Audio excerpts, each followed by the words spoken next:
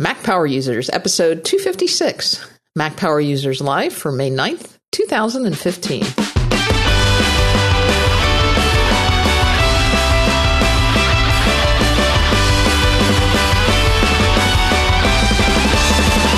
Welcome back to the very first Mac Power Users Live on Relay FM, and we made it off without a hitch. I'm Katie Floyd alongside with my pal David Sparks. Welcome, David.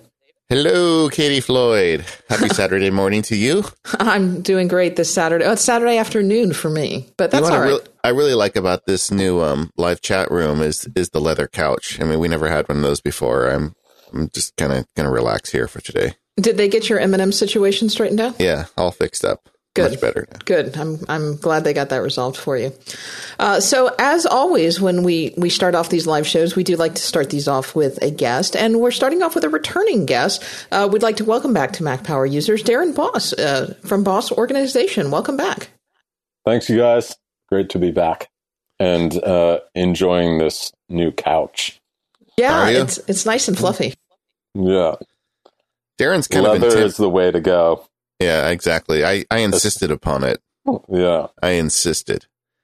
Darren is an intimidating guy if you meet him. He's very handsome. He's a playwright. He's got brains. He's got beauty. Boy, you get the whole package. But I'm approachable, don't you think? Yeah, I guess. But then you sent us an email talking about, and you wrote this great post about Paprika, which we talked about once on the show before. But you wrote this really detailed post on Paprika. I'm thinking, not only is he good looking and smart, he's also a cook. I'm like, I'm keeping this guy away from my wife. That's what I decided. Well,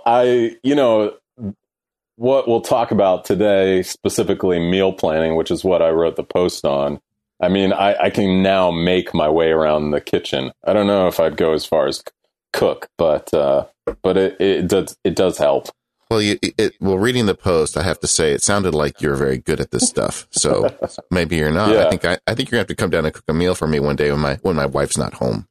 Yeah. Okay. I don't know. Your kids may throw you out, David. They'll be like, well, "We like this guy better." Yeah.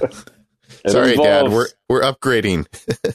Well, meal planning involves, some of my favorite stuff like geekery, apps, iPads, organization. So it's got it all, Well, and also from a practicality standpoint, it makes a lot of sense. I mean, you can save a ton of time and money if you take a little bit of time to go ahead and plan your meals. Yes, absolutely. Like those are two of the biggest benefits. If you can go into I think meal planning to some people sounds a little bit intimidating, like maybe a bit too Martha Stewart or, a little over the top. But I've found using it, especially with Paprika, that it can save you money, it can save you time. And I look forward to cooking during the week if I have a plan in place. It's like anything else, like go in with a plan and it makes things a lot better.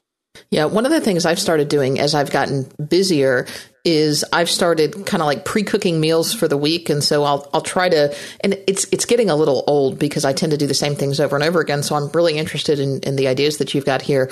But I'll try to think of something that I can cook or a couple of things that I can cook on a Saturday or a Sunday and eat on those all week, or things that I can prepare and then just throw in the crock pot during the week and kind of eat lunches and dinners off of those all week. So I'm excited to hear what you've got for us. The thing I like about Paprika, we first spoke about with Skip Owens in show 228, the NASA rocket scientist. And the rocket scientist uses Paprika. And as soon as we recorded it, he got me so inspired I went and bought it. And Paprika is multi-platform. It's on the Mac and iOS. And I think at the time I bought it, it was separate versions for iPad and iPhone. And then it all went on sale for like 50% off the day the show published. So I totally missed that. Funny how that happens. But it's really great. And we've been using it in our family too. And somebody sent me a link. I didn't even realize it. Somebody had because you can submit recipes. Somebody had submitted Mac Sparky bratwurst. And so that's like in the list. But like Skip, everybody has kind of found their way to this Paprika app. And at one point, meal planning, it was just a hodgepodge. Don't you like the way I did that? Of different applications, and they were all about the same, it seemed like. but that's not the case anymore. I think paprika has really risen to the top. Boy, I'm on a roll. I think. Well, I found paprika when Sweet Setup selected it as, they survey a bunch of apps in a category, and they selected it as the best recipe manager out of all the ones they picked. And I think it's really well deserved. I've used ones in the past, but I think it's really well designed. It works. It's really intuitive overall. It's a great app. Yeah. Right, they're already suggesting a show title called Mac Sparky Bratwurst. No. I don't know. No, veto. All right. So tell us a little bit about your system. How can you help me with my meal planning? I know you kind of laid out for us, or at least in the preview, you laid out for us kind of a 4-step approach, and I know you've got an offer for our listeners where you can help teach them some stuff too if they're not here with us. So talk to us a little bit about how your process works. Yeah, absolutely. So this all comes from a guest post that I wrote on my friend Brooke McLary's blog. She's Australian, and her blog is called Slow Your Home. But we'll have links to that. But basically, I have a 4-step process that's similar to task management, but a little more basic. And it starts with theming. And that's the one step that takes place outside of paprika. And I picked it up from other blogs that I had read about meal planning.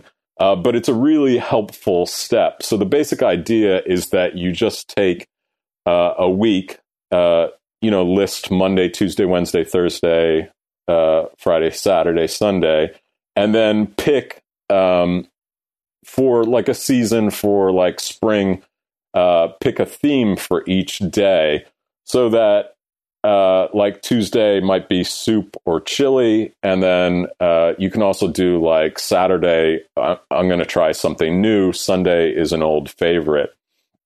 And that was such a helpful step to me, because when you go into your paprika database that you're building up, which I'll cover in the next step, capture, it can be really helpful. You'll be making a lot of decisions already in this, and it can be really helpful just to be like, Tuesday, okay, I'm gonna look for soup, and then you can just search for the soups that you have in paprika, or the blogs that you're going over. So that's the first step, is theming your week.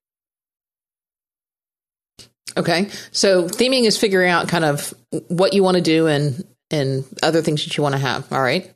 So once you figure out kind of what you want to do with your week and the types of things based on what you've got going on that week and maybe time commitments, how do you figure out then what you're actually going to cook? So the next step, and this one's interchangeable. Like when you first get paprika, you'll probably spend some time doing this. But the next step is capturing. And paprika has an in-app browser, so that you can go to. They have a bunch of bookmark sites already built into it. But basically, you can go to most recipe sites and hit the save recipe at the bottom, and it will, just like Instapaper, it'll suck it all in and put it into the categories. And if it doesn't, then it has the ability for you to highlight like the name of the recipe, like lentil chili, and you would highlight that. And then at the bottom, they have the different categories. So you would tell paprika, okay, that's the name. So it makes it really easy. And I cover in the post, there's other ways to capture stuff. You can copy and paste from your Kindle and ebooks. And I also talk about a website. It's basically a web app called Eat Your Books. It's at eatyourbooks.com. And the idea behind that is that you can take your physical cookbooks and enter it, say, I own these cookbooks. And then it gives you kind of this super index.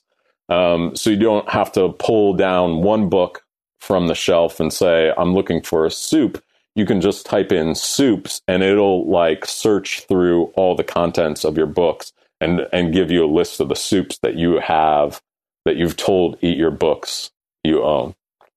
Does that make sense? Yeah, it does. And, part of me, this is a thing that's been on the back of my mind for a while, is we've got a whole shelf full of cooking books.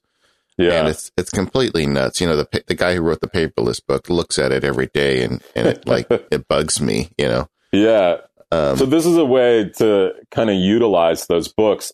They just recently, I think, changed their pricing model. So they have a free account where you can put 5 books in, and search those 5 books. And then beyond that, I think it's a subscription model. But just to try it out, to try those 5 books, and that way it doesn't get too overwhelming too. I think because there's so much recipes and stuff on the internet that you can quickly kind of overflow Paprika. But my suggestion, of course, as a professional organizer, is to sort of go slowly, put stuff in.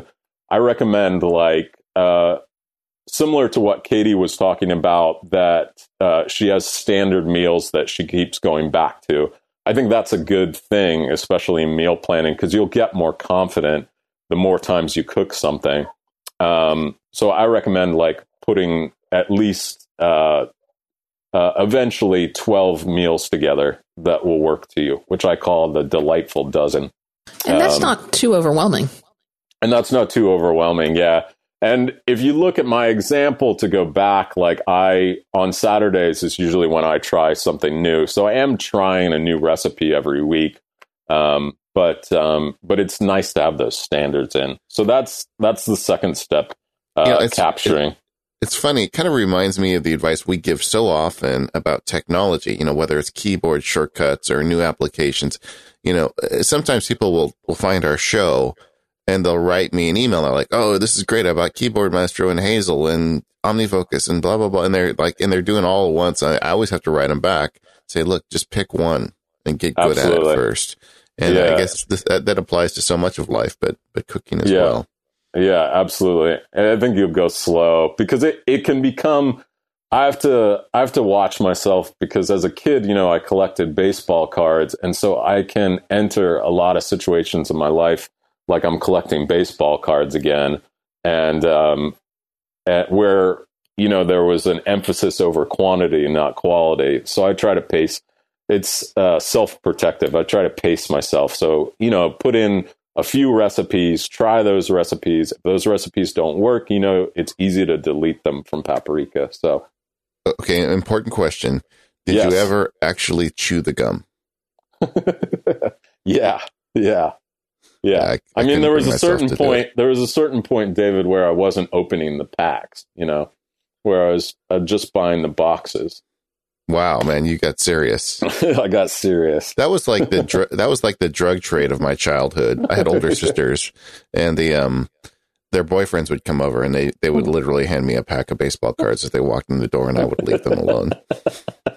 The payment. Oh boy. All right, so we've got them themed. We've got our stuff captured. We've got them captured, and so the next thing is scheduling, which Paprika is built for. And really, one of the advantages of going digital are these 2 next steps. So there's scheduling.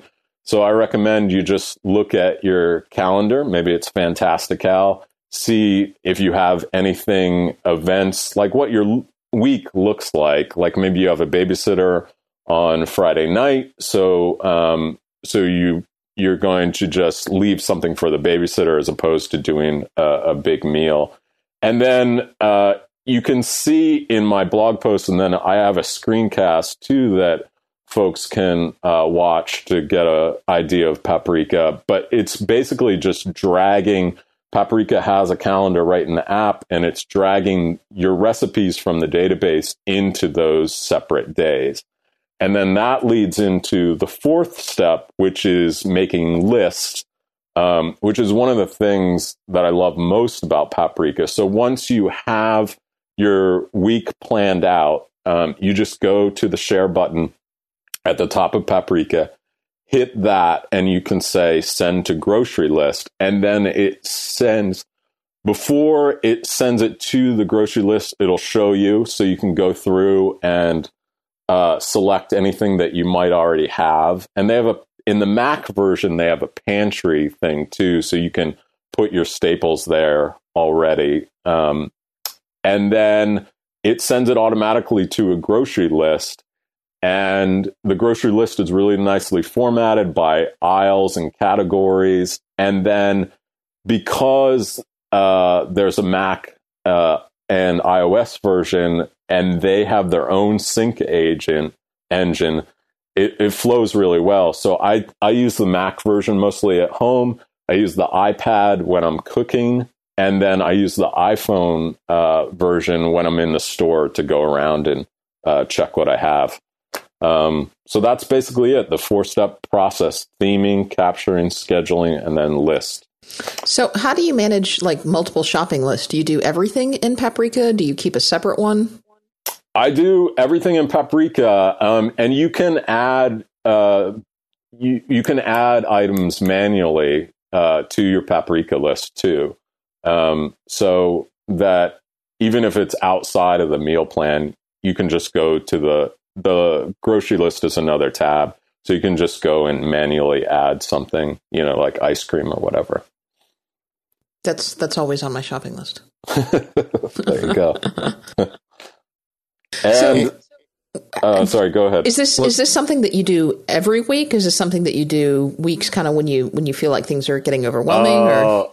I would love to say that I do it every week, Katie, but I try to do it as often as possible. I mean, I have 2 young boys and growing business and everything. So it doesn't happen every week for me, but it does.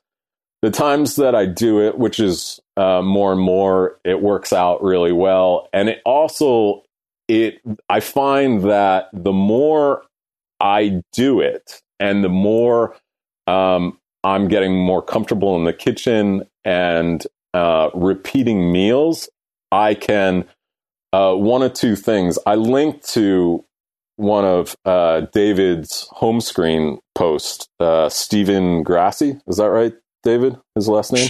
Yeah. He talks about Paprika in his home screen post, and he says, I can literally throw together a meal plan in the parking lot, which I've found to be true too.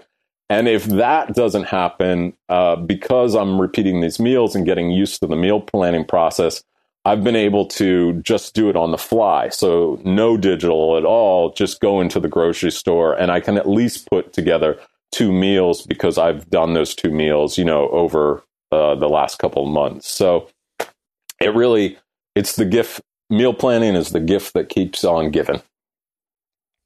I've got one question for you. How do you deal with this with your wife? Because I've been using Paprika, and it's been kind of a solo operation at this point. Right. I haven't really looked into collaborating with her on it. Have you? Well, this comes from my days as a stay-at-home dad. I'm sort of I grudgingly let my wife grocery shop. So most weeks it's me doing it. So I'm in control. So I can see that with you, Darren. Yeah. Well, there's actually, I am picking the cantaloupe this week. It's usually the opposite with my wife and I's relationship, but with groceries, I want it. I want to do it. I'm a little bit of a control freak about it. Awesome. So in terms of getting started, really, it sounds like the only thing you need is the Paprika app, and you can start with just one of them, although it sounds like it, in terms of the shopping list support, it's nice to have one of the iOS apps.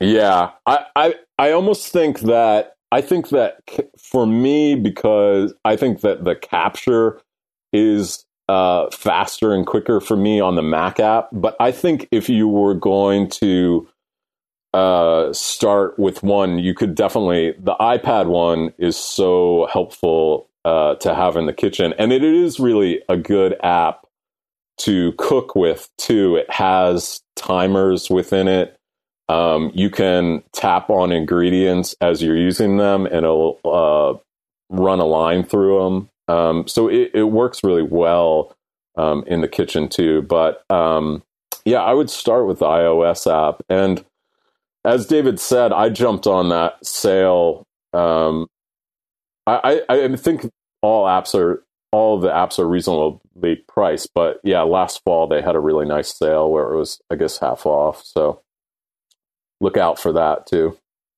Awesome. Well, Darren, thanks so much for coming on and sharing your workflow with us. I know that meal planning is something that I've been wanting to get more into, and certainly having a little technology to help you do it is never a bad thing either.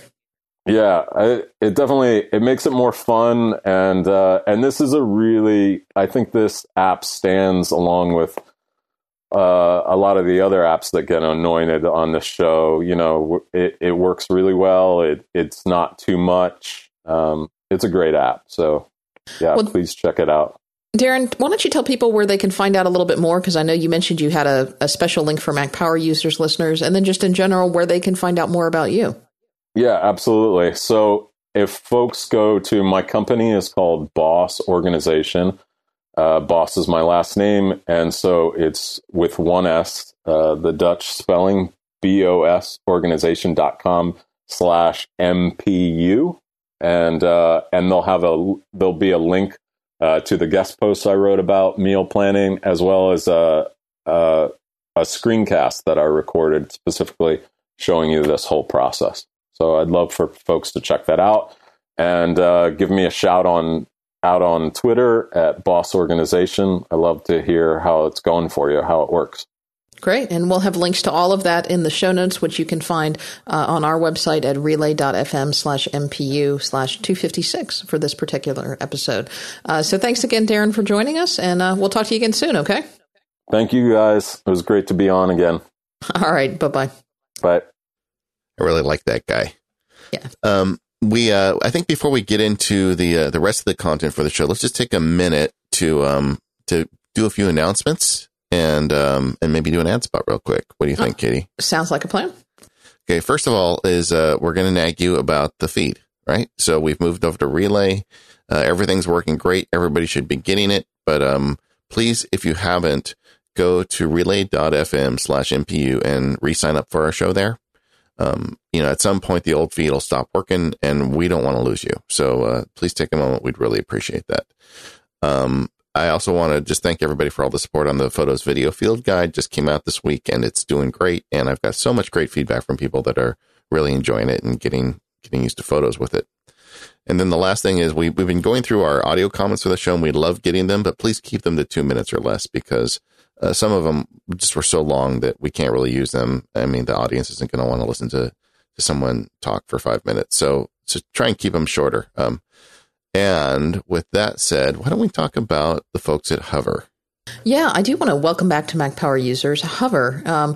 In fact, I just used Hover recently to acquire a domain that I've been wanting for years. So I am so thrilled with Hover right now. So when you have a great idea, if you want to secure a domain name for it, if you want something catchy or memorable that you want to represent your online identity, Hover, without a doubt, is the best place to go to buy or even transfer to all of your domain names. I like Hover because they are fast, they are easy. You search for the domain name you want, you enter just a few keywords, they'll show you what's available. You can buy them. They've got all of the top level, what are they called? The little TLDs. They've got .com, .net, .io, .fm, and all of the country codes so that you can find the ones that best suit your needs. They also offer partners like the one that I just used that helped me go out and find the domain name that I wanted. It wasn't available, so they helped me negotiate a deal to buy the domain name that I wanted. And they offer great support and transfer service. They also offer a valet transfer service, so that if you're not quite comfortable doing it yourself, although Hover offers amazing tutorials, that they will help you get all of your domain names transferred to Hover at no additional cost. Now, why would you want your domain names over at Hover? Because they are no hassle. You buy your domain, they don't nickel and dime you. They include things like domain name privacy for free. You're not going to see a bunch of options when you buy a domain name from Hover that just keep adding to your bill. You know, when you go buy a domain name from other registrars, they're, how shall we say, a little shady about it. No, Hover says, here's your domain. Here's what it's going to cost. You can add on additional services, like I have email with Hover for my domains. And that's fine, but there's no nag, no pressure. You buy what you want. They're not going to email you 20 times a year asking you to buy other things. All they're going to tell you is when your domain is up for renewal. If you've got it on auto renew, then they'll just send you an email and say, hey, it's been renewed. No worries. So if you want less hassle with your domain names, you should check Hover out too. And when you sign up, you can get 10% off your first purchase by using the coupon code ASKMPU. That's ASKMPU. So thanks to Hover for sponsoring our show. And you can find out more information by going to hover, HOVER.com. All right, David. Well, we got a ton of feedback on the DevonThink show. So much so that I'm not really sure if we're going to be able to get through it all, but I did want to get through at least some of it this episode. So maybe we should start off with, I've got an audio comment from Bill here. Hey, David and Katie. This is Bill from Georgia, back with a tip for using DevonThink with iOS. I do a lot of reading on my iPad, and I often come across an article on the web that I want to save into DevonThink. Unfortunately, DevonThink hasn't yet given us a robust iOS solution, but there's an easy workaround. It just takes a bit of setup. I'll include detailed instructions for the show notes. Start on your Mac by creating a folder called Import to DevonThink in Dropbox or your favorite cloud storage service. Then choose Services, Folder Action Setup in the contextual menu, and attach the DevonThink import folder action. Alternately, you could use a Hazel rule. Now, anything you put into that folder will automatically transfer to the DevonThink inbox. Back in iOS, use the handy OpenIn extension to save your article into the Dropbox import to DevonThink folder, and you're done. Here's a bonus tip. To save your article as full text, use an iOS app like Workflow, PDF Converter, or a web service like PrintFriendly to convert the web page into a PDF and save that PDF to Dropbox. On your local network, you can use a printing app like Printopia to put PDFs straight into DevonThink. And a special bonus tip, once you've hooked DevonThink into Dropbox, you've opened up all sorts of possibilities for if this, then that. Yeah, I thought that was a helpful tip and kind of self-explanatory, actually.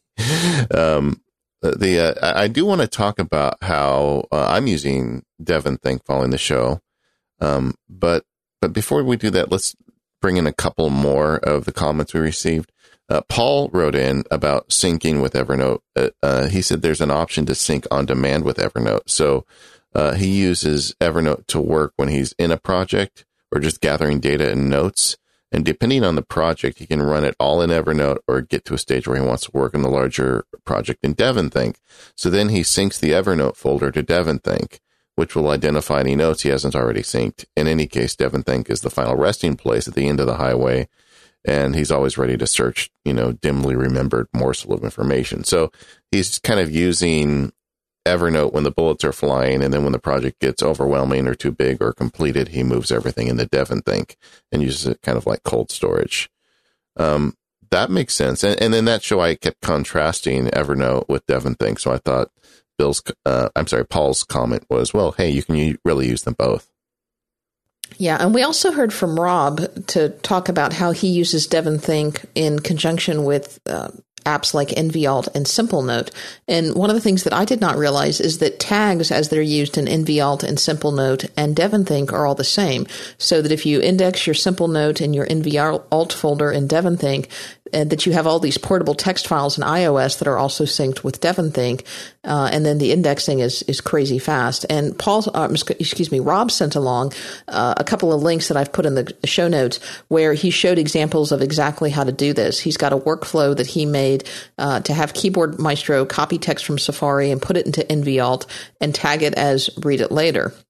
And he says the beauty of this is that your read it later list then shows up in Simplenote, NVAlt, and DevonThink. And then when you're done reading, you remove the tag, you archive it, delete it, whatever you want. He also attached, which I've got in the show notes, a link to another example made by somebody else that syncs Simplenote with DevonThink. So check out the show notes for those links as well. Yeah, I think if DevonThink is pushing your buttons, you probably should explore these tagging solutions because tags are probably right up your alley. And then Jonathan wrote in with a script to sync DevonThink with the cloud. He says during the podcast that David mentioned that not having access to or sync the iCloud is a disadvantage. There's a script that takes care of that, and Devon Technologies has written the script. I have not run it on my personal library yet, but we'll put it in the show notes and you can check that out. We also heard from Kyle, who's got an interesting workflow with RSS into DevonThink. Hi, Katie and David. It's Kyle here from New Zealand. I just wanted to follow up on your show on RSS feeds and tell you about a workflow that I have created that takes the RSS feed full circle. I'm an academic general practitioner and use RSS feeds from various medical journals to keep me up to date with the literature. One of the problems that I have is keeping an archival record of papers or websites that I may wish to search for again. Although both Pocket and Instapaper enable you to create an archive, this can be problematic as it becomes just another bucket of information to search through. Ideally, I like to keep all the research that I come across in one bucket, and in my case, this is DevonThink because of its great artificial intelligence. My workflow is that after triaging my RSS feeds in Mr. Reader via FeedWrangler and sending them to Pocket, I archive them. However, the trick to getting them into DevonThink is to create an RSS feed within DevonThink pointing at my Pocket archive. Pocket has the ability to generate an RSS feed linking to either your archive or unread articles, and Instapaper also has an RSS feed for a specific folder. So there you have it, how to go full circle with RSS. Thanks a lot. So we've got a lot of listeners using DevonThink and a lot of people using it for good solutions. It seemed like the universal theme of the feedback we received is that everybody loves it for searching data. Like if you need to collect a lot of information and have quick access to it, and the artificial intelligence of DevonThink really does a good job of, almost uncanny of finding what you're looking for with a search. So after the show, I was very motivated. I downloaded the demo of the Pro Office version, and I've been using it. One of the things I like is they give you a 150-hour demo. So it gives you enough time to really kind of wrap your arms around it. So if you're thinking about DevonThink at all, I recommend just downloading it and trying it. But I can tell you a little bit about the problem I've been trying to solve with it is, I've started my own law practice, and I have, a nice set of clients, and I've got emails coming in all the time and files, and I want to kind of create just a database for the law practice. But one issue I see all the time is email. I don't think just saving the email to the email application is really sufficient because I'm kind of creating a record of this stuff, and I'm not a fan of all the email folders. Instead, what I do is I print to PDF any important emails. I mean, if someone's sending me an email about a meeting or scheduling a call, I don't. But like if there's anything material in it, I just print it off to PDF, and I use that keyboard shortcut I wrote about so long ago. I just press Command P, and I've got a save dialog box, so it's not hard. But I do find the process of drilling to the appropriate folder to save it is tedious. And it takes a little extra time, and I'm a nerd, so every time I take a little extra time, I think about it. So I got thinking DevonThink would be good if it could auto sort my email, because it can yank your email out of your email application and auto sort it for you. And I've been doing a lot of experiments with DevonThink to try and get it to do that reliably, and I have not really been that satisfied with the results yet. All it takes is putting an email in the wrong place once to make it, a problem for me, and it's doing it pretty regularly. And I'm told that, as I use it more, it'll get better at this. So I'm hoping that'll be the case. But I'm still not entirely sold. Boy, if it could auto sort my email and save me that trouble, it would definitely be a winner for me. It just as an aside, the way I'm kind of dealing with that problem on the back end of, finding the right folders, I've just created some smart folders like recently opened, and it's allowing me to drill there much faster. But now, Katie, have you spent much time with DevonThink? You were doing exams and stuff. I think you probably haven't had time, have you? Yeah, no, the last couple of weeks have been just absolutely crazy for me. So it is something that is on my OmniFocus task list that I do plan to get into. But unfortunately, I have not had an opportunity to get into it as much. Yeah, but this is an ongoing discussion. Now that DevonThink is in the rotation here, I suspect we'll be talking about it in future shows as well. But I tell you, so many Mac Power Users listeners are really into DevonThink. So if it's something you're interested in, there are a lot of people out there using it and who are using it with really interesting workflows. I suspect this is not the last we've heard of it. And I guess a related topic to this for feedback is I spent a lot of time that show comparing DevonThink to Evernote, and I got several emails from people scolding me saying, David, you're too mean to Microsoft. OneNote is really great, and you should be, every time you say the word Evernote, you should also be thinking about OneNote. And we're going to give OneNote more attention in the show in the future.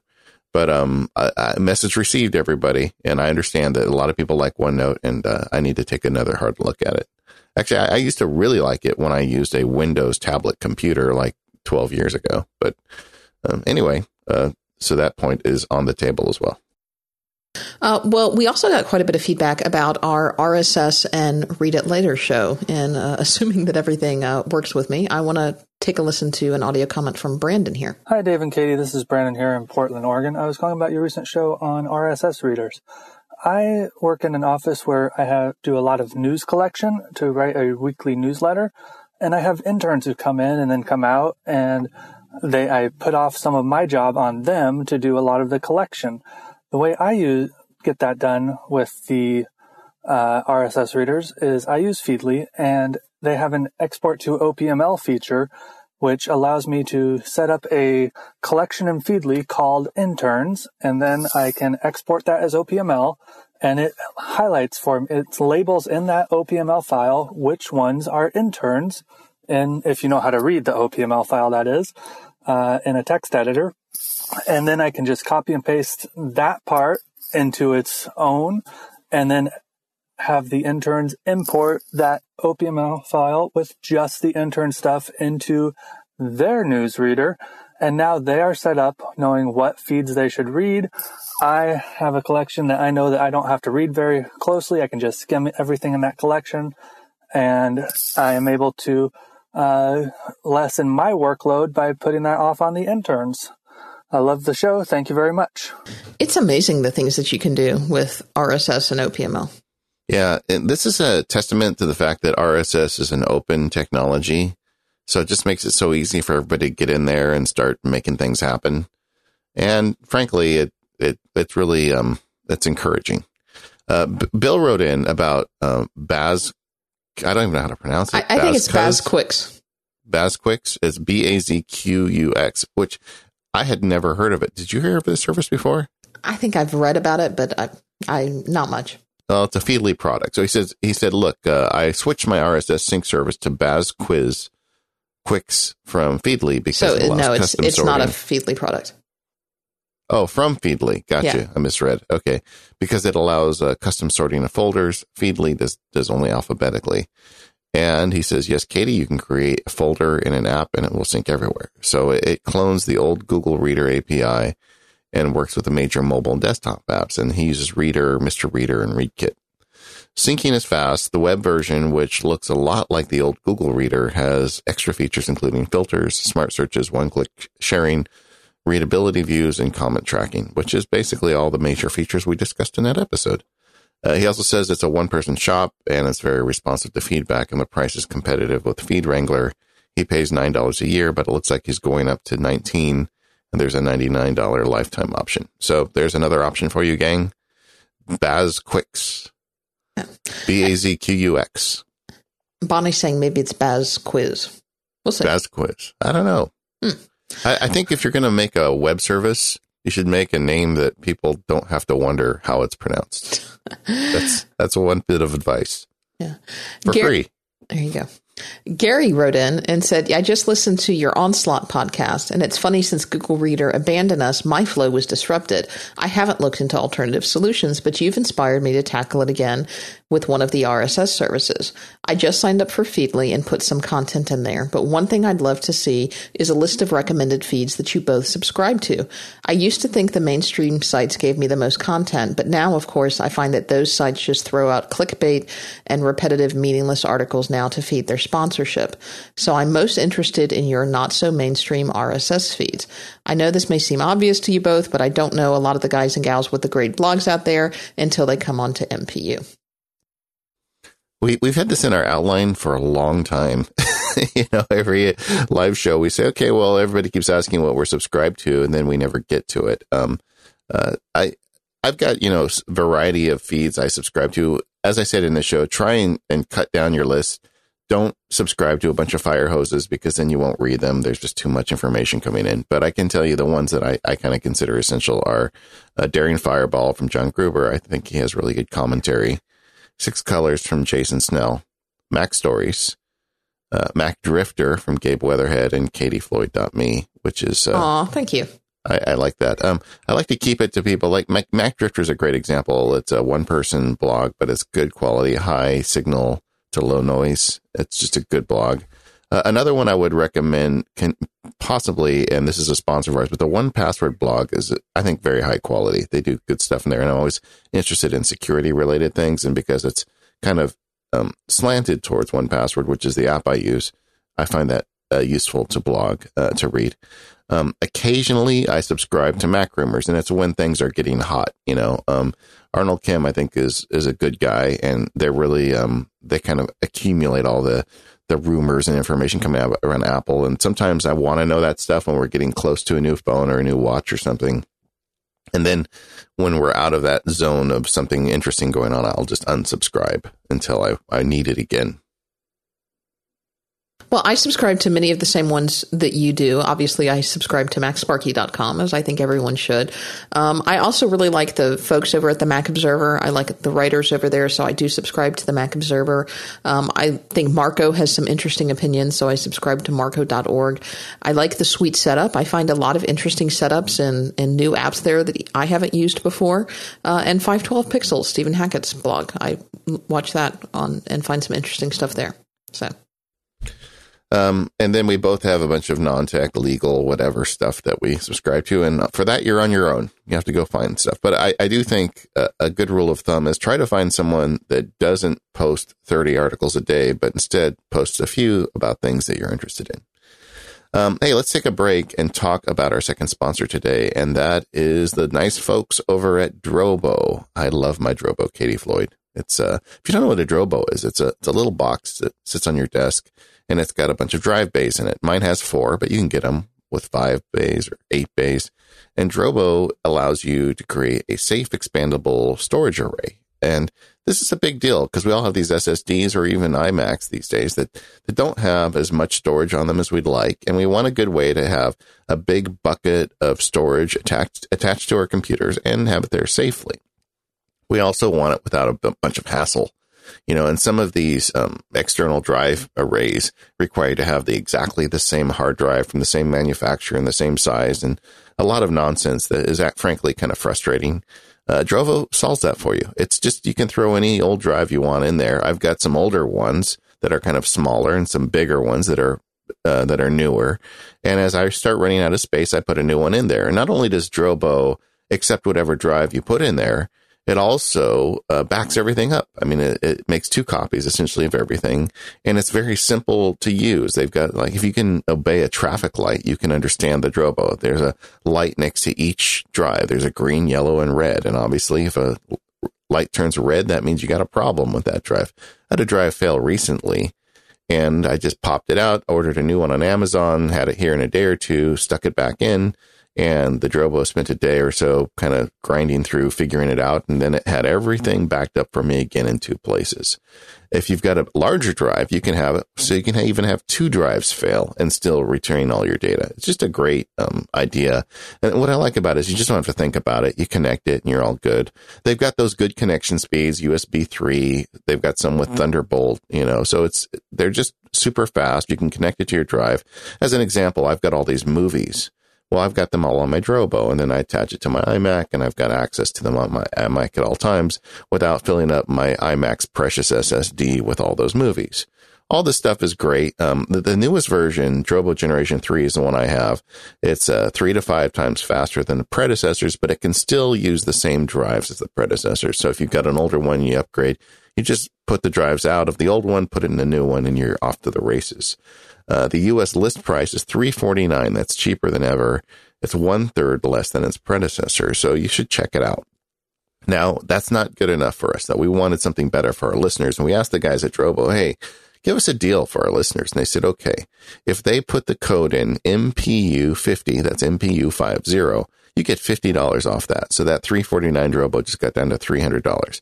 Think about that. For $300, you've got a drive on your computer, connected to your computer, can have up to 4, large hard drives in it, backing up all your data, giving you the ability to manage like all that video you're taking of your kids or whatever.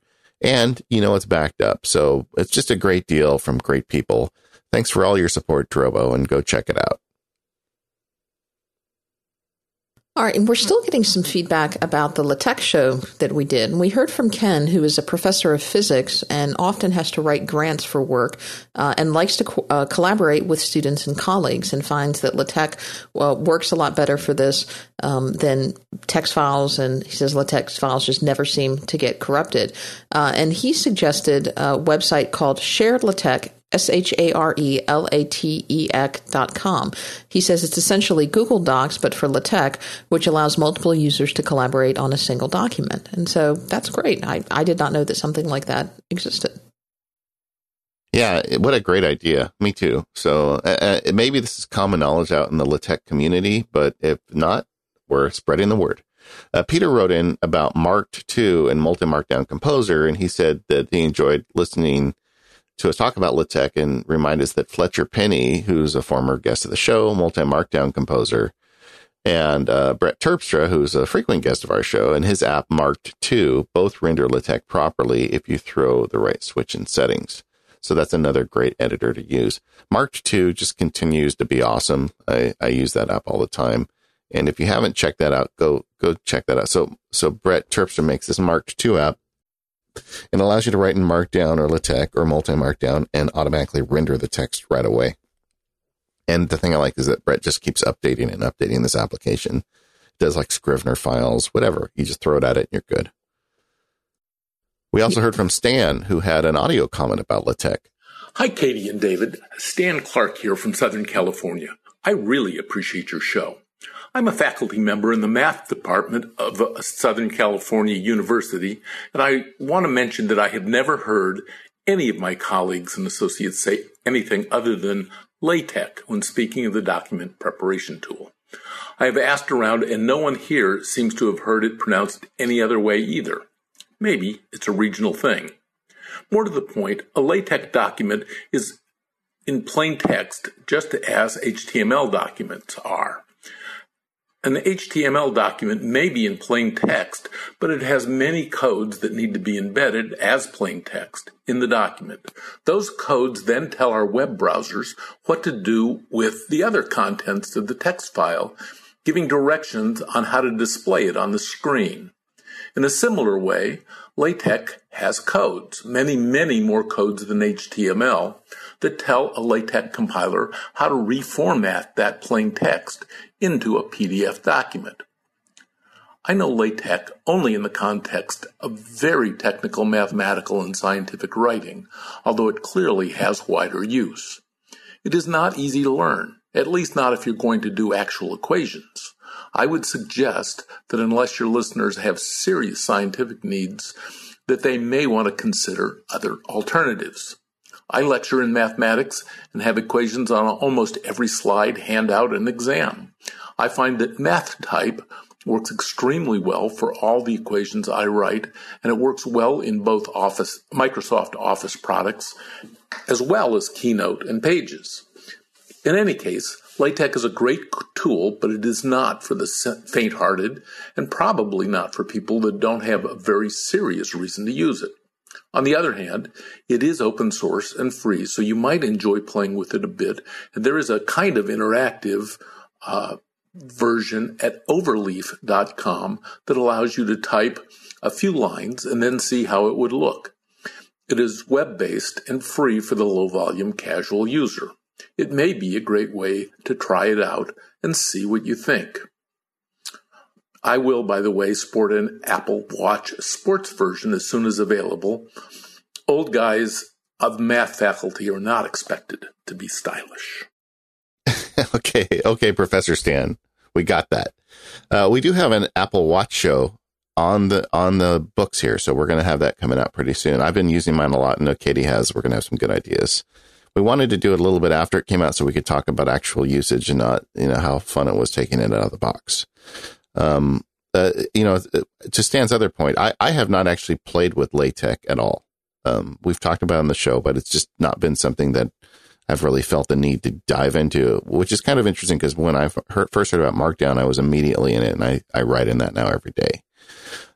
Chelsea wrote in about accessibility and the Apple TV. And I thought this was a fascinating email because it was something I had never thought about. So Chelsea writes in to say, as with many things in Apple land, I have a strong opinion about the state and track of the television market.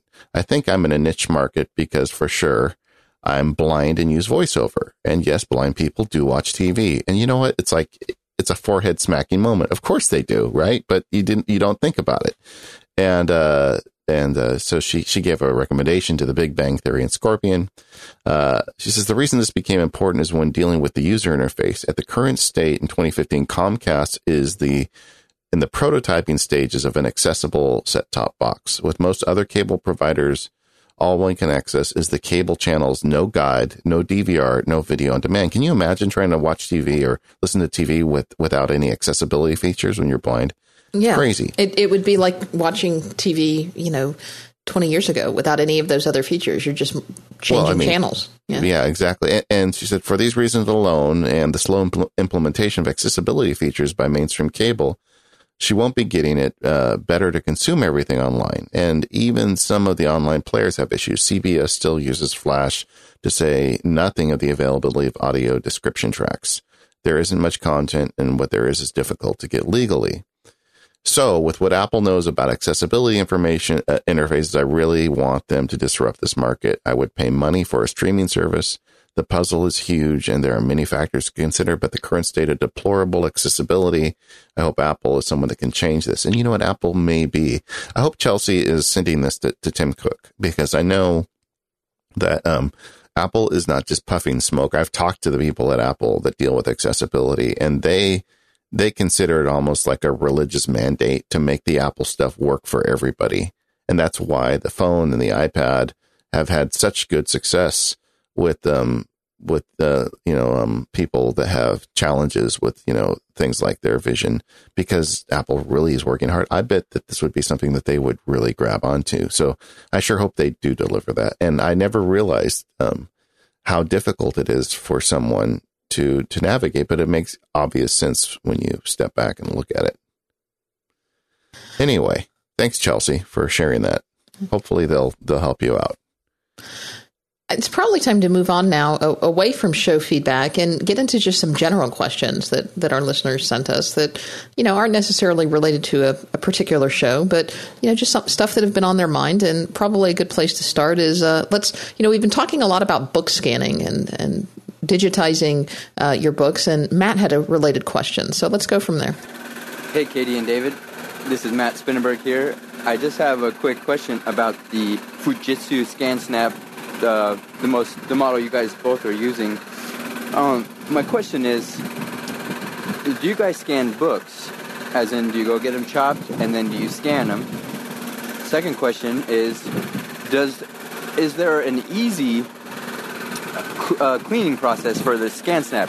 And I ask because I work at a college and I scan several books for students who have print disabilities, and I come across an issue where I am cleaning the inside of the scanner several times a month or whenever I do a new scan, because the glue is built up on normally the left-hand side because the leftover from the cut binding. So do you guys have the same issue? And if you do, what do you do about it? And is the Fujitsu ScanSnap easy to clean? Because I'm looking into having my office purchase 2 of them. And you guys have been such a great help on basically reporting all your cases of use and everything you do. And love the show. Peace. Okay, Matt. Matt, first of all, I think your bus might have left you. You should probably go see about if you could grab them still. Yeah, I think what he needs to do is first he needs to scan the manual for his jackhammer and get that scanned in, because it sounds like he's using it a lot. But okay, so there's a couple pieces there.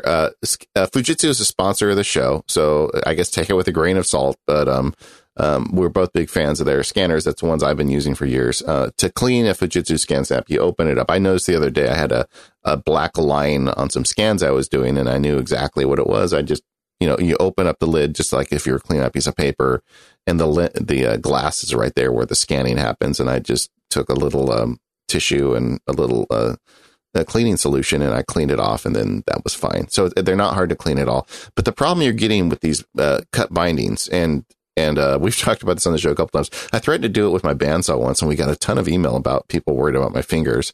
But ultimately, I've been going down to the local Staples, and they do it pretty cheaply there. We've had other listeners write in that go to even smaller print shops that say they can even do better. We had one listener write in, I think it was cookbooks she was talking about, she's a dog show. She shows dogs, and she was getting a bunch of magazines. She said she had 9 feet of magazines. And she took it in, and they did it she said she got all of them cut for something like about, $15. And then she would just scan them in. The trick though is you have them cut it, like 1/8 of an inch in from the glue. You cut them in a little bit from the glue. If you tear the pages out, the glue is going to still be on, and you are going to get the glue on your scanner. So you just want to cut it, a little bit in from the glue, and then you scan them. And when you do that with a scanner like the ScanSnap, it just rocks through those things. I mean, I do it all the time. And then even earlier today, when we were talking to Darren, the light bulb went off in my head. I'm like, oh, that's the next books I get to cut is all our cookbooks. I'm going to scan and OCR all of our cookbooks. I'm not going to have to pay these guys to have a website. I can just search all my cookbooks. Anyway, so I think that answered all his questions. Did I miss any? No, you didn't. I have heard some people say, though, depending on the type of book that you have, and depending on, I agree that if you can cut it in a little bit closer to the margin, that's going to help because you're going to avoid the glue. We had a listener write in and suggest maybe a hairdryer or something that would heat up that glue a little bit, would help you make a cleaner separation if you were just trying to straight separate it. So that's an idea too.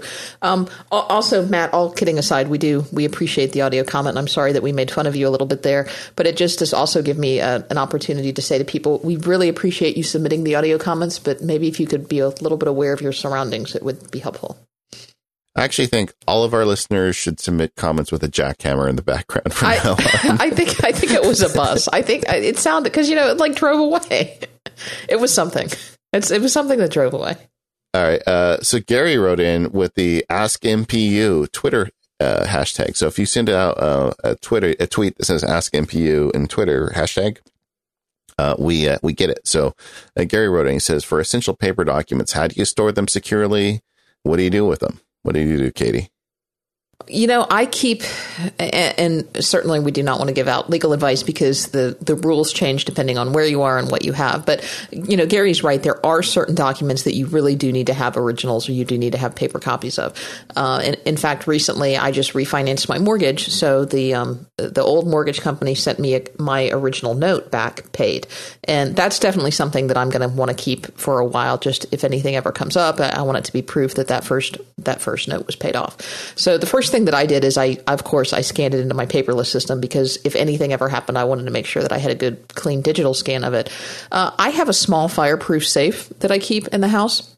I don't have enough of this type of stuff yet at this point in my life to justify having a safe at a bank, or something like that. So I just have a fireproof safe. It's rated for so many hours, and I keep those type of documents in there. And thankfully, I don't have enough of this paper yet that it's not overwhelming, and so that's where I keep that kind of stuff. What about you? Yeah, we did the same thing. We got a box at Target it's fireproof. It's got a key. You can lock it, and like the when you pay off your car and you get the pink slip, you just toss it in there with whatever else you've got. And that's fine. I mean, if where we live, there's occasionally a fire scare. I live kind of up in the foothills. So that's on the list of things. If we had to evacuate, we'd take it. But I don't think you need to go crazy. Yeah. Ronnie wrote in about saving MPU show notes. I really like this whole thread. And Katie, I'm going to let you weigh on this because you were the one talking to Ronnie the most. But he says, I'm keeping all your episodes in my podcatcher due to your guest show notes, which I periodically recheck. And I'm sorry, great show notes. And we have JT to thank for those amazing show notes. I have heard so often from listeners say that your show has the best show notes, and I it's all because of JT and Hey as well. Hey helps as well. But is there a way to automate it so that whenever a new episode is out, if this then that, or Workflow grabs the notes automatically and saves them in a draft or iOS Notes or even Evernote? Why yes, there is. I'm sorry, I didn't mean to jump in there. I want you to, because I know you're very excited. See, I can hear the excitement in your voice, Katie. Yes. Whenever Katie Floyd has joy, I want her to talk. Okay. Well, yes, our Mac Power users listeners, of course, our Mac Power users listeners have created all kinds of unique ways to save our show notes to all kinds of unique places. So listener Brian sent us a link to a workflow, and I put that link in the show notes that will send MPU show notes from Overcast into Evernote. And so there's a link there. And then listener Chris also created an if this then that recipe that will send information from our RSS feed directly to Evernote. Now, I actually emailed Chris this morning because his if this then that recipe that he shared was very popular. Something like several hundred people had already downloaded it, but he created it a while ago, so it uses our old RSS feed. So make sure if you use that and it stopped working, or if you are going to add it, I asked Chris if he could update it, but I don't know if he's gotten around to doing that yet. Make sure that you go in after you add that and just edit the RSS feed to reflect our current RSS feed, which is http relay.fm/mpu/feed. You can find that on our website as well. It made me feel so good when someone sent me the link to show me that the download Mac Power Users show notes was one of the top downloaded if this then that recipes. Of course it is. Yeah. They pushed all my nerd buttons. We also heard from Christy, who had a question, and she's got kind of a tall order here, David. I don't know that we're going to be able to please her, but it's something to think about, and maybe the discussion can continue a little bit on the Google Plus community if people have better ideas. But Christy basically says, she asks, can you please do a show that gives a good solution for MacBook users who have very limited space on their SSD and therefore cannot have their iTunes and photo content? We need a solution that works flawlessly, even away from the home network, doesn't cost an arm and a leg or a monthly fee. Yeah, that last or is where she killed me. You can't have it all. Christy, no, I get what she's saying though. We've got these small drives and we've got intensive data. We just did a whole show on photos, and one of the big points of the new Photos application is that Apple will host your photos for you. I mean, you can stick all your photos up in the cloud and use very little bit room on your computer, but they are going to charge you for it. In my case, it's $4 a month. So if you want to get it off your drive, and the same thing with your music, you can use iTunes in the cloud, which is, I think, iTunes Match, which I think I pay $25 a year for, but, and it allows you to selectively sync down just some of your music, keeping the rest of it up in the cloud. But you pay for it. So I don't know that there is a solution to manage that SSD stuff without, either buying an external hard drive and keeping that stuff on the external hard drive and just keeping it in your bag so you can plug it into your computer when you need it, or B, paying somebody, Apple or somebody else, to store that stuff for you so you can access it off the cloud. So I just don't know that you can solve that problem. I think I had a couple other thoughts on this. I think the best solution is probably going to be to use Photos and to use iTunes Match for the obvious reasons that you just outlined. I did have some correspondence with Christy, and I think she mentioned that she had a Drobo. So perhaps Plex might be a solution here. If she could keep the stuff streaming on Plex and then use Plex on her device or on her iOS devices, that might be another option to look at. So I throw that out there as well. Yeah. I mean, Cloud stuff costs money. If you've got someone who's going to store it for free in the cloud, well, I don't know. I guess what does it cost to get a Google Drive storage these days? Well, I mean, that's the thing is if you're uploading your entire music catalog and your entire photo catalog, you're probably going to run into limits on all of these. I mean, we've talked about Amazon. We've talked about Dropbox. We've talked about, a transporter. We've talked about all these solutions, but you can't have something in a cloud that doesn't cost money. You can't have it all. You got to pick something. Well, I guess as I think about it, one of them would be maybe a cheaper solution would be the transporter, because it's a one-time fee. You buy a transporter, you plug it in. There is no monthly fee. You're basically providing the cloud. It's just your internet connection. So there are other ways. And I guess it just depends on what you're doing. I find in my case, like with the photos and the music, at least I'm willing to pay Apple because it's just so convenient to have everything just work on all the devices. Either way, we had Ron also send an audio comment about good resources for a new iPhone user. Let's hear from Ron. David and Katie, my name is Ron, and I have loved your show all the way from the beginning. I know I found it, I think, the same month that you launched it in 2009. My challenge today is I'm going to be meeting with a buddy of mine who is about ready to surrender his flip phone, and most likely he will agree to buy an iPhone based on my recommendation to him. And my challenge is this. I'd like to give this good friend of mine some guidance about using it. He is nowhere near my level of expertise, and I don't want to overwhelm him with gobs of information, which there really is. So my question is, do either of you have a good idea of which one of your podcasts shows would be a good starting point for my friend to get started with using? He may end up with a iPhone 4S, and I'm going to give him all kinds of information to help him decide if he wants to get someone else's older phone or a new phone of his own. Thank you so much, and I appreciate everything you do. True story, because it's another thing I'm excited about.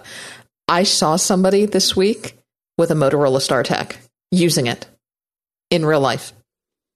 Awesome. That was my dream phone. That was because it's the Star Trek phone. It's the communicator. It's the StarTAC. And this lady had one, and she was using it. And I was just like, "Oh my gosh, hello!" Did you get a selfie with her? I wanted to. She seemed kind of irritated, so I just decided to stay away. Yeah, I don't want to go down old cell phone stories, but whenever you get a friend to switch to a Mac or an iOS device or something for the first time, there is a degree of ownership you're taking, right? And that's why I'm actually kind of careful about not pushing people into buying Apple stuff, because it just comes with such a time commitment. But what I recommend in Ron's case, it's his friend, he's talked him into this, is make sure he has a good first experience. Go with him to the store or whatever and sit down with him and get him running it. And the other thing you have to do as a geek is not load up their phone with apps. That's the biggest mistake you can make. Just pick one or two that you think that person in particular will like. If they like a certain newspaper or something, download the app for that newspaper or that network or whatever.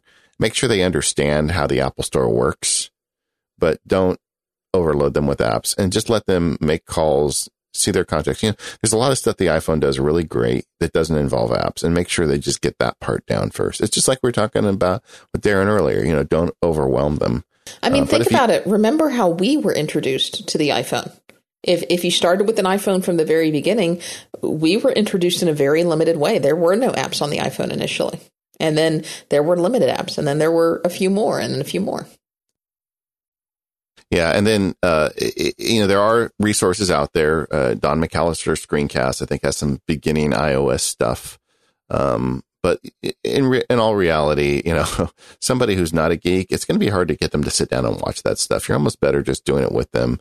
Make sure they understand. One of the points I always make with people that get new Apple hardware, except Katie Floyd, who has to She actually has to get in a submarine to get to an Apple store. Just about, yes. Everybody else is fine. But I always tell you, look, one of the things you get with this Apple gear is you get that store and you get that Genius Bar. So, make sure you understand if there's any problem, you're not stuck. You just go in and let them figure it out for you. It's not your job to have to, debug your phone. And just, kind of get them working with it and then follow up in a week or so and say, okay, you've been using a week. What are the problems you're having? So we can figure it out together. Also, we have some good pick shows with the good iOS apps. If they do start, getting nerdy about it, send them a couple links to some of our shows about, best iOS apps or best iPhone apps. We've got several of those over the years. Yeah, the comments that I would add to what you said, David, is if you have an Apple store nearby, they have some getting started class. They have some Apple iPhone for beginners classes. Those are definitely worth checking out. Maybe even go with them to a class or two and just to help them get started and maybe to help them show them a few things as they're there. That's a great thing to do. You also mentioned maybe that they might be getting an iPhone 4S. I would really discourage that at this point. It doesn't look like the iPhone. I mean, we're coming up on WWDC. We're likely going to see a new operating system released. We're going to see new iPhones coming out again in September. And when this happens, we tend to see one more iPhone generation kind of roll off the supported list for the latest operating system. And it looks like that the 4S is going to be the one that rolls off the list next. Maybe not, but that's what history has shown us. So I would hate for you to get them a phone, and then that phone in just a couple of months not be able to run the latest version of the operating system. So if you can get them a 5C, or even a 5S, I think you're going to find that's probably going to be a little bit better investment for not a lot more money than a 4S. So I would probably try to look at something a little more recent than a 4S. Just my 2 cents. Oh, yeah. I mean, when you think about how much you're paying a month for assuming this is in America, if you think about how much you're paying every month for your cell coverage, paying $200 or $100 or whatever is actually it's not a big investment compared to what you're going to be paying over the course of the year anyway. And the experience is going to be so much better and the device is going to last so much longer. I don't understand people that buy really old phones for their first phone. And I think you're just kind of setting them up for being unhappy. But let's do a sponsor, talk about a sponsor, and get on with some more listener workflow tips. Yeah, our next sponsor for this episode is our good friends over at 1Password. And again, we had a listener write in with a 1Password tip for us. I love it when our listeners write in with tips for our sponsors, so we can share their tips instead of ours. So listener Scott wrote in and said, I just wanted to share a use of 1Password that I haven't really heard discussed before, for which it is uniquely suited. Romantic or business partners starting up shared finances. He said, my fiance and I are getting married soon, and we're looking to combine finances so that we can save, invest, and make large shared purchases. We both bought 1Password and put it on our Macs and our iOS devices and spent one Saturday afternoon putting in all of our personal information and then created a family vault. With that, a new joint account, and then entering a few things in her Mint account, we quickly remade out our financial lives in an afternoon and now have backup information for each other in case of emergency. We also have safer passwords and less headaches related to forgetting things. That's a nice idea. Yeah, it is. Yeah. And so what 1Password allows you to do, and we've talked about this before, but it allows you to create and store strong and unique passwords across all of your devices.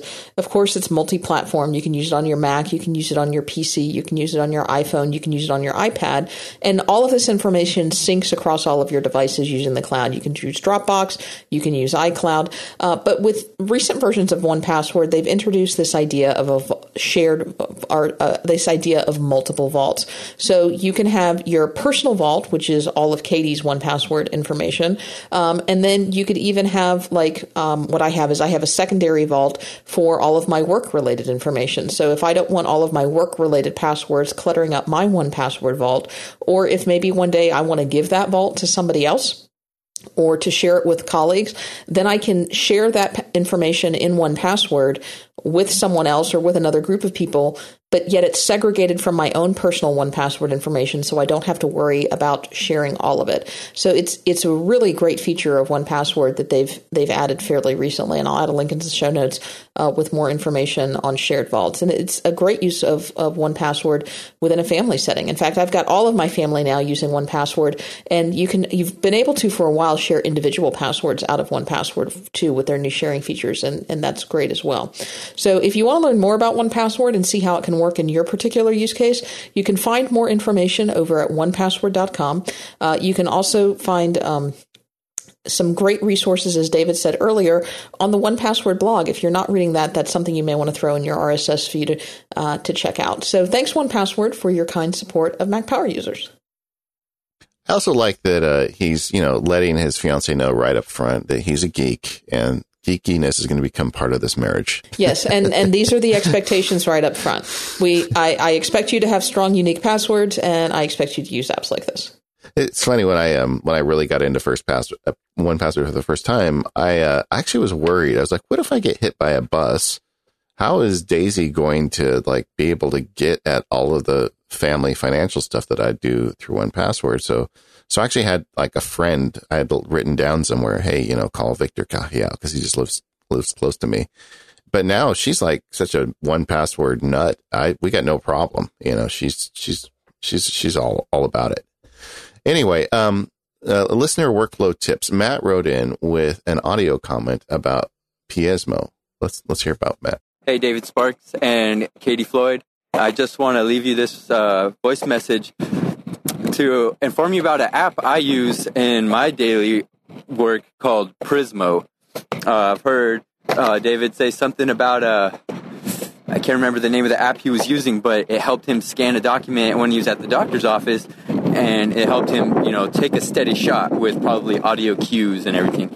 Well, I'm visually impaired, and I'm actually skateboarding too, so in case you're wondering, but I've been using Prismo, which does that feature from day one. They have been using that audio synchronization. It puts a frame around the document you're taking, whether it's a business card or an 8.5 by 11, and it's only going to take the shot when it gets those three steady, it gives you those three steady feedback noises. And the app is called Prismo, Prizmo, and it's really awesome. So it's got two main features I want to highlight right now. Is the first one is quick capture. And you know what these button titles are if you activate VoiceOver in the accessibility settings. And so it's going to tell you one of the buttons is called quick capture. So it's going to take either a photo or it's going to translate the photo to text, depending upon how you set the quick capture button. So normally I always have it to translate to text. So you take the picture and you get a steady shot, and then it converts it right into text, and it starts reading it and highlighting the words to you. And then the second feature is the basic, let's take multiple pictures of documents. And the main thing is that it does that steady stabilization feature of giving you that sound feedback. So it's worth looking up. It's a great productivity app. I use it every day in my workflow. I work at a college and I do alternative media, and it's just a great thing to read documents right quick for those who have difficulty reading. And it also exports into, you name it, all of the apps. Prizmo. Give it a shout. Give it a look. It's awesome. And once again, my name is Matt Spinnenberg, and I love the show. The show's awesome. I learned about OmniFocus. I've used it at work, and it is amazing. And look forward to listening to your guys' show. Peace. I'm starting to think now that might have been the same Matt who had the ScanSnap question. I think that for the next live show, I will be disappointed if we don't have at least one user send in a comment while jumping out of an airplane. Oh, my goodness. And so for those of you who might have missed that, Matt shared with us that he's skateboarding while sending in a Mac Power. Well, never mind. How could you have missed that? You all caught that, I'm sure. Anyway, good. Thanks, Matt, for the. We're not encouraging this behavior. I just want to be clear.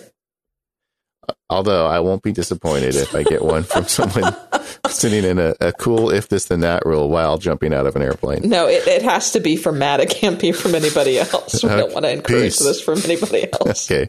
Sergey wrote in about solving family sharing problems. He said, I wanted to write you about how I solved the issue of apps not updating when switching family sharing. He says it's laborious, but it solves a problem. You need iTunes on the Mac, maybe Windows, but he hasn't tried. Logged into a family member to the Apple ID that has been having the issue with the updates. And for each app that would not update on iOS, you need to find it on iTunes, get it there. And once iTunes authorizes the app for the family member account, it'll update in the App Store. Hopefully this brings you back to family sharing and you can enjoy all the other goodies in it. I understand, I've heard from a couple listeners as well that this problem has actually got a lot better in some of their more recent updates. I'm sure they've been working on it. And hopefully this isn't plaguing people as much as it was. And just to go back, when I did family sharing, my wife's apps would not update and it was causing much strife in the Sparks family household. I haven't gone back to family sharing yet, though. I'm going to wait till iOS 9 comes out. I'm assuming it'll get better then. And then I'm going to experiment with it before I bring the wife and kids into it, but hopefully we'll get on that soon.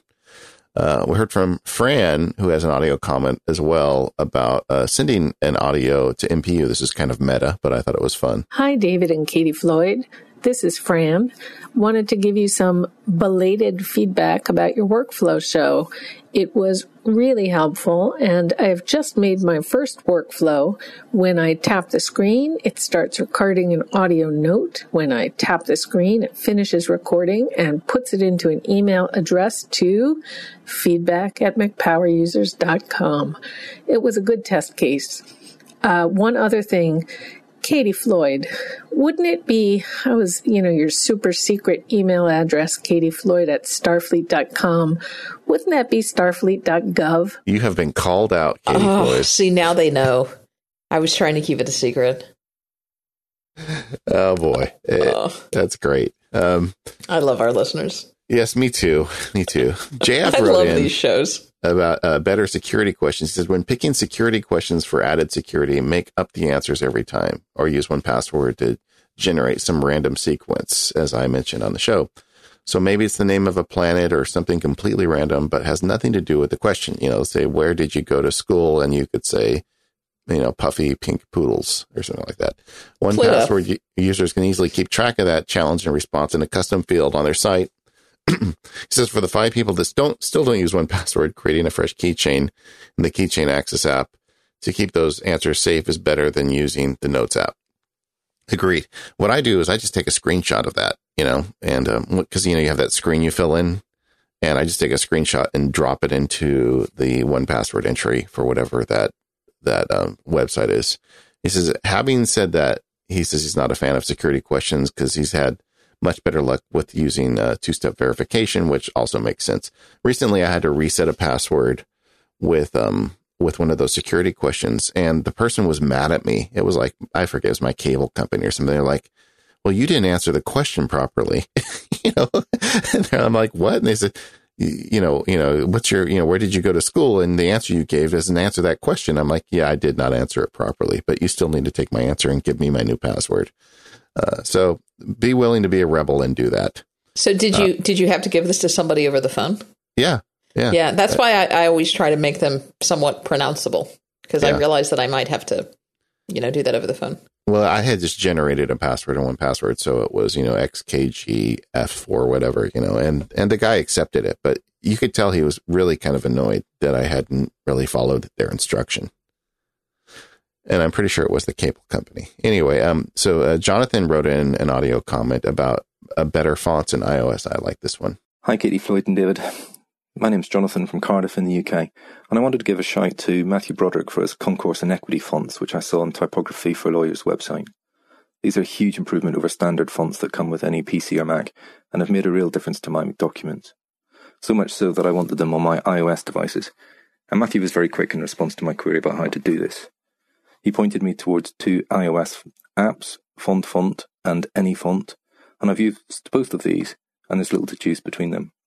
Both cost a couple of dollars or so and take a few taps in the iOS, but they're well worth the investment. I confess I've also imported other fonts like Calibri into my iOS device, so when people have to send me PowerPoint presentations because the laptop doesn't work, I don't get the font not available warning. So a big thanks to Matthew Broderick. Check out his fonts. And thanks to David and Katie Floyd for the great help and advice every week. I look forward to the shows.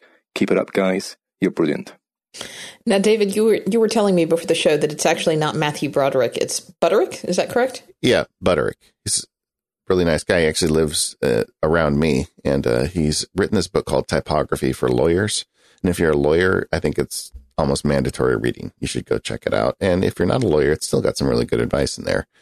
And Matthew Broderick was the guy who made that movie that Katie Floyd refuses to watch. So I'm not familiar with Matthew Broderick. Sorry. Yeah.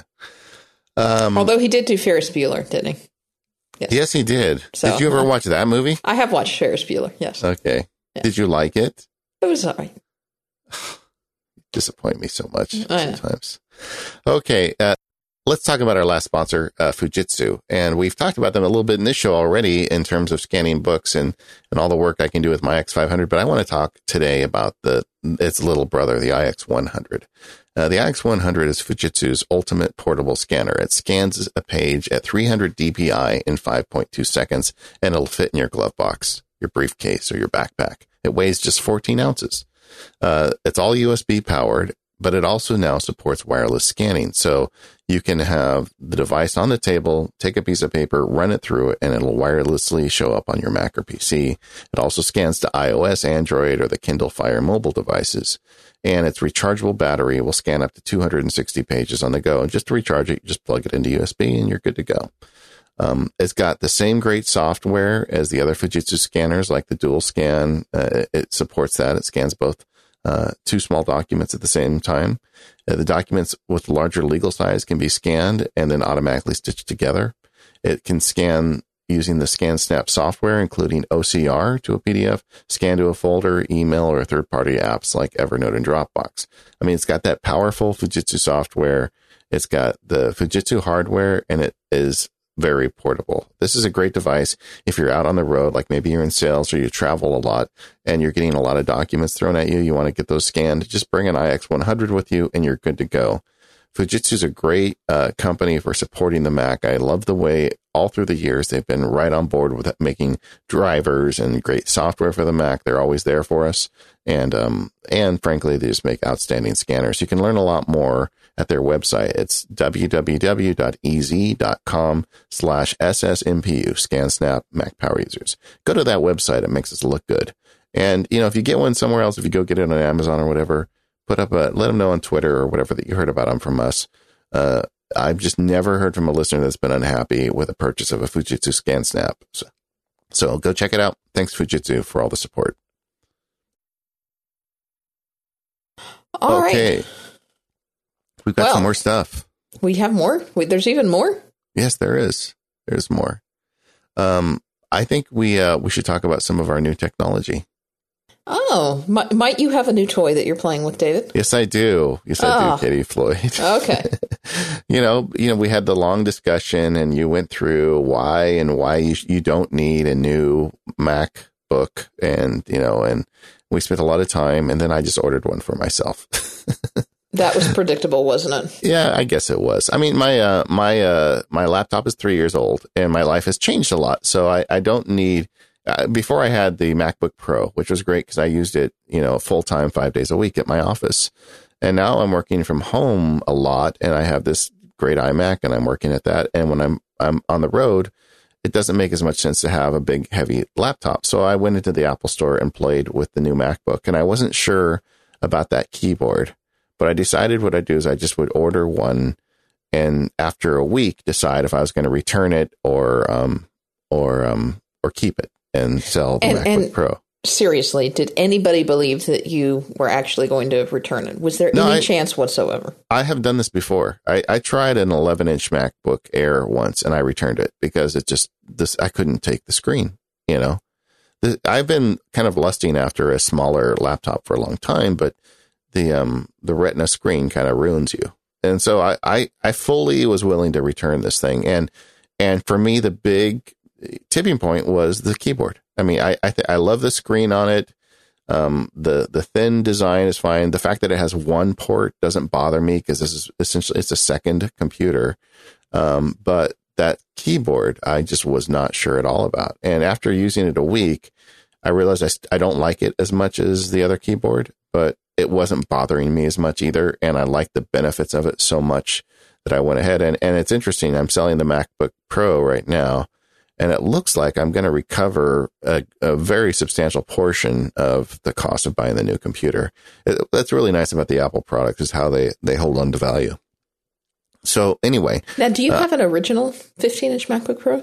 Or did you get one out? Okay. I knew it was the original Retina one. So it's just up on 3 years now. And it's a good computer still. I mean, but for what's happened in my life is I'm actually working out of the house, and it's just working really good for me.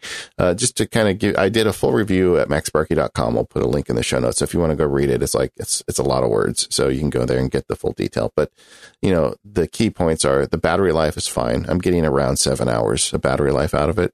One of the things that I think was kind of shocking to me is that, it plugs in the new USB C port, which is much smaller than the prior USBs. And I thought, just for giggles, what would happen if I took a phone charger and plugged it into the new MacBook? I mean, will the computer charge the phone charger, or will the phone charger charge the Mac? So I ordered off Amazon a cable. It's the old style USB plug on one side and USB-C on the other side. And I plugged it into my phone charger and plugged in the Mac, and sure enough, it started charging up my MacBook. So the charger that I carry in my bag to charge my phone can also charge my computer now. Is that crazy? Now, how does that work? Does it recharge at any kind of level? I mean, could you use this from a practical standpoint? Or? Yes, absolutely. I mean, it treads water. When I'm using it, it's like if I'm at 10% and I plug it in, it stays at 10%. Okay. So you could at least use it in a pinch to not lose any. It's like being plugged in. But then I decided, for giggles, is I would, I got it down to 10%. And then I went to bed and I plugged it into the external charger. And, it depends on your mileage is going to vary. I've got the charger I have is a fairly large one, but it's not super large. And, I put all the specifics in the review so you can go read it. But basically I got like a 70% charge to the computer, draining it dry. So if you shut the lid and just plug it in, you can get a significant amount of power back into that machine with this little phone charger I'm carrying in my bag. So it's, I think that's kind of nice. And anyway, the screen is gorgeous. The keyboard is not as good. I mean, Apple, talks on their website and everything about how they have these new switches and the keys are larger. Some people have written in complaining to me that because the larger keys are getting more typos. I have not found that. But what I have found is that the travel of the keys is so little that you get in this weird spot where you press too hard, and then I think you're putting more strain on your fingers because you're pressing harder than you need to, or you start trying to get such a light touch that you actually miss keys. And you have to find kind of that sweet spot. And I think I found it because I don't think about the keyboard anymore. But when I do think about it, I don't like it as much. Does that make sense? Yeah, no, it makes sense. And so I kept it. And I've got, I'm in the midst of selling my old one right now. And I'm very excited, with this new, because my practice now, I work at home as much as I go into the office. It's just really working out nicely for me. And when I go to a meeting or whatever, I can take it with me. In the review, I did a thing, Daisy, my wife does blogging about Disneyland, so she goes to events there and stuff, and she wanted me to drive her up a few weeks ago. So I drove her, and I went into Disneyland. I went over to to a little restaurant right off the Rivers of America where there's nobody there. And I sat there for 4 hours and wrote a brief while the steamship was going by. And I was thinking, this is pretty nice. I have to admit. Anyway, so I got a new MacBook. Now, in the comments, I'm hearing lots of people talking about it. Some people like the keyboard. Some people don't. And my only advice is go try it. Yeah, so I had an opportunity to play with one. I went to the Apple Store for my try-on appointment, and they had one there. And I had two opportunities to play with one. So first time was at the Apple Store, and it was a unique experience because I made a point to go over to the new MacBooks and made a point to play with them. And I was focused on the keyboard because Jason Snell's review had come out about the keyboard. And I did not care for the keyboard, but I will also say that I didn't think that it was a deal breaker. I like big poundy keyboards. I like big clacky keyboards if I had my way, but I've also had some issues with RSI, and I have learned over the years that although I may personally like those, that those are not the best keyboards for me. So right now, in addition to the keyboard that's on the MacBook, the standard Apple keyboard that I'm using, I'm also using a Logitech K750, and I really like the feel of that keyboard, so much so that I've got one both for my office as well as for my home. And that to me is become a great keyboard because it's very similar to the Apple keyboard, so that when I go back and forth from my home, my work, and my laptop keyboard, there's not that shifting between different style keyboards. And I'm a little nervous about just the nature of it being a different keyboard and just being something else to get used to. I'm also, go ahead. Oh, sorry. No, it's fine. I think keep going. I've got a few comments, but finish. Yeah. And so I didn't care for it as much, but I also don't think that it was a deal breaker. I think if the other features are of a benefit to you, you'll get used to the keyboard. Now, my mom tried it because she currently has a 17, and this was the thing that I thought was most interesting, and I've been meaning to write this up, and maybe I will after I talk about it here, because my mom came with me, and she tried it. My mom has a 17-inch MacBook Pro. My mom has always been of the opinion that she has to have as big a screen as possible so she can see things. And I've tried to explain to her that, from a pixel standpoint, that you can get more on a screen with a smaller screen because of the pixel density, but she's always felt that she needed a bigger screen. And she fell in love with the 12-inch MacBook. She has decided that is going to be her next computer.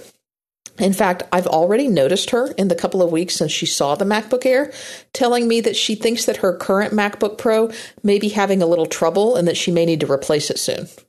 Well, it is a battleship. The 17, they haven't made that one for a long time. No, but David, there's nothing wrong with it. And I'm like, really, Mom? What's wrong with it? She's like, I don't think it's doing very well. I think it might be on its last legs. I'm like, does your mom need a Mac at this point? I mean, would an iPad be enough? Okay.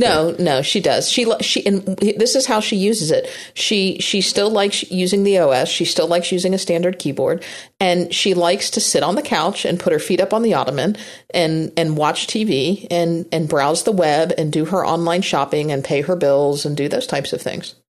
Well, one of the side benefits of this is because I do that too. I sit on the couch a lot, and you're learning way too much about me. I've got a little couch in my backyard, and I've got a little fish pond back there, and you'd be amazed how much of my day I spend in the backyard working and on this little couch, and that 15-inch gets really hot on my lap, and it's kind of heavy and kind of tedious. With the new one, it just works really great. One of the questions in the chat room is, what about the performance? Because I haven't really talked about that much. The performance is not super on this thing. I guess there was at one point there was a benchmark that rated it next to a 2011 MacBook Air. Although I did buy the upgraded one. I got the higher performance and the bigger hard drive. So, but the thing I think about those performance tests is you're benchmarking the processor. You're not testing the RAM, which is much faster than it was in a 2011 computer, the bus speed, the SSD speed. I mean, Apple makes this thing fast where they can make it fast, but the processor is slower because the only way you get something that with that small a footprint is you have a smaller processor in it. What I've been doing with this computer is, Scrivener, Ulysses, OmniFocus, Safari, Mail, whatever. And I have not noticed any performance problems at all. I have not tried to run iBooks Author in it, and I don't think I ever will. I'm not going to be recording screencasts on it, and I don't think I ever will. So the performance has been just fine for me for the type of stuff I'm doing. If I was going to be using Final Cut, this would not be the computer for me. So I guess that's my position on the performance. It's fine for what I'm doing. Yeah. And going back to my mom for a minute, she loved the keyboard. She thought it was the best keyboard she's ever used. She thought it was better than any. So I think part of it's a personal preference. She personally prefers a keyboard with less travel. Yeah. So I think a lot of it's personal preference. Yeah. So I think, but it is different, and the keyboard does take adjustments. So get it. And Apple does have a 14-day return policy, and they will not slap your hand or scold you if you say, no, you know what, this just didn't work out for me. Yeah, as long as it's in good condition. You can't trash it and take it back. Yeah, exactly. Right. So, but yeah, I think that's, and the other thing she really liked about it is that it will fit in that drawer. That she has a drawer next to her couch, and she's like, that's where I'm going to keep it. I'm going to keep it in the drawer next to the couch. She can keep it next to her SnapScan. Oh, and that's the other thing. And she said, do I have to plug my ScanSnap into this? Yeah, her SnapScan. And I said, no, Mom, remember your ScanSnap is wireless. She's like, excellent. So I can keep it in the drawer next to the couch and keep my ScanSnap in the closet. I said, yep. Okay, perfect, done. And now all of a sudden her 17-inch MacBook Pro, it's not working too good. She doesn't know what's wrong with it. I said, well, do you want me to look at it? No, you don't have to look at it. I think if you're out there saying, well, I don't really need one right now, and I think in a year they're going to be better, you're probably right that that's always true. The one USB port thing has not caused me any hassle yet. And there is a lot of stuff showing up on Amazon already and Kickstarter campaigns. I think there's going to be a ton of USB-C connectors very shortly. But I'm generally happy with the computer. I mean, it's a second computer. I would not recommend it as my only computer for the kinds of things I do, but it may be just fine for your mom. Yeah. And it's perfect. It's perfect for her. Go check it out. I mean, the keyboard isn't as... For me, the keyboard is not a deal breaker, but I'm not a super fan of it either. Like if they said next week, hey, guess what? All the keyboards are now going to have this amount of travel in them. I'd be a little disappointed. So the one thing that I'm playing with this week is, I gave you all kinds of grief about the Hue lights. Yes, you did. I do. I ordered a set of Belkin Wemo lights, because they just announced two things this week. One, they announced a price drop, so they cut their price in half. The Belkin Wemo starter kit for 2 light bulbs, these are 60-watt light bulbs, as well as the little hub, dropped down to $50. And they also announced that, or 3 things. They announced compatibility with If This Then That. They announced the price drop. And then they also announced a partnership with Cree lights. So Cree also makes a connected set of lights. So you can buy supplemental Belkin lights for your kit, and they run about $25. But the Cree connected lights run about $15 at Home Depot. So now you're getting smart lights for $15. And I thought, gosh, $50 for a starter kit, and then I can go buy supplemental lights for $15. Yeah, I think I kind of would find a use case for some smart lights in my home for, $50 for the start and 2 lights and then $15 thereafter. So I picked up the Belkin Wemo lights, and I'm probably going to pick up some. I installed them in my garage, of all places. I know that sounds like a weird place, but I've got a motion sensor in there, and so I wanted the light in my garage to come on when I walked in there. If I wasn't turning on the door, if I just wanted to walk in and go get something, I wanted the light to turn on. So I've got them installed in there. And then the other thing that I got to go with them is an app called the Quick Switch app. And Federico Vitici pointed this out to me. It's an iOS app. I think it's $2.99. I've got a link to it in the show notes. And what it is an app that allows you to quickly add Wemo devices and switch them on and off. And you may think, well, the Wemo app allows you to do that. And it does, but here's the thing, is the Quick Switch app has a widget that goes in Launch. Oh, it's not called a widget. What's that thing, that the launch bar thing? Notification Center? Yeah, a Notification Center. It has a widget that goes into Notification Center. So I can add my most used Wemo switches to Notification Center. So I've got my bedroom light, my bedroom fan, my foyer light, and my kitchen now in Notification Center, which is great. Yeah, the with the Hue lights, they've got that widget in Notification Center. There's also some third-party apps that do that as well, and they're on the watch now, which is kind of cool. I can go on my watch and turn my lights off and on, which is kind of fun. Yeah, I think Quick Switch is on the watch too. I'm a little disappointed that HomeKit hasn't really got sorted out yet. You know what I mean? Because I've got multiple devices. You and I just did a show on the this week on, was it Clockwise, for also on the Relay Network. We talked about smart things, and I've got all these different devices, and I was hoping HomeKit can kind of tie it all together. And it seems like it's a little slow on the upswing. It hasn't really happened yet, and like I'm going to be putting in my own home alarm system that's going to be kind of HomeKit smart once I figure out which devices I want to use. It just feels to me like this is taking longer than it should to get this HomeKit stuff all figured out. Because, the dream is all these devices will work with one common interface that Apple provides through HomeKit. I can just use Siri to turn the lights on, and it hasn't really happened yet. I still think it's coming, and I know Wemo has announced preliminary support for it, but it's not here yet. Maybe we'll hear more at WWDC. But yeah, I hope so. But we heard about it last year, and we haven't had a lot of progress since then. Well, I think it's coming too, but it makes it hard to kind of make buying decisions when this is all up in the air. Yeah. All right. Well, we've gone a little bit over our standard allotted time, as we tend to with these shows. But you can find links to everything that we talked about in this episode, and there are a lot of them because we covered a lot of ground. In our show notes this week, that's at relay.fm/MPU/256 for this particular episode. You can also find a link at that website to contact us if you want to submit your own feedback. Remember, keep it under 2 minutes, and unless you're Matt, try not to be skateboarding, skydiving, or jackhammering when you do. Yeah, and if you want to send us feedback, send it to feedback@macpowerusers.com. You can find us on Twitter. We are at MacPowerUsers. Katie's at Katie Floyd, and I am at MacSparky. So this is our live show, so it's releasing in the middle of the week, and we've been hearing from a lot of people saying, hey, when are you going to have Merlin on? Guess what? This weekend, you're getting your Merlin show. Oh, so, you're spoiling it for him? You're telling him Merlin's coming? I'm telling him. All right.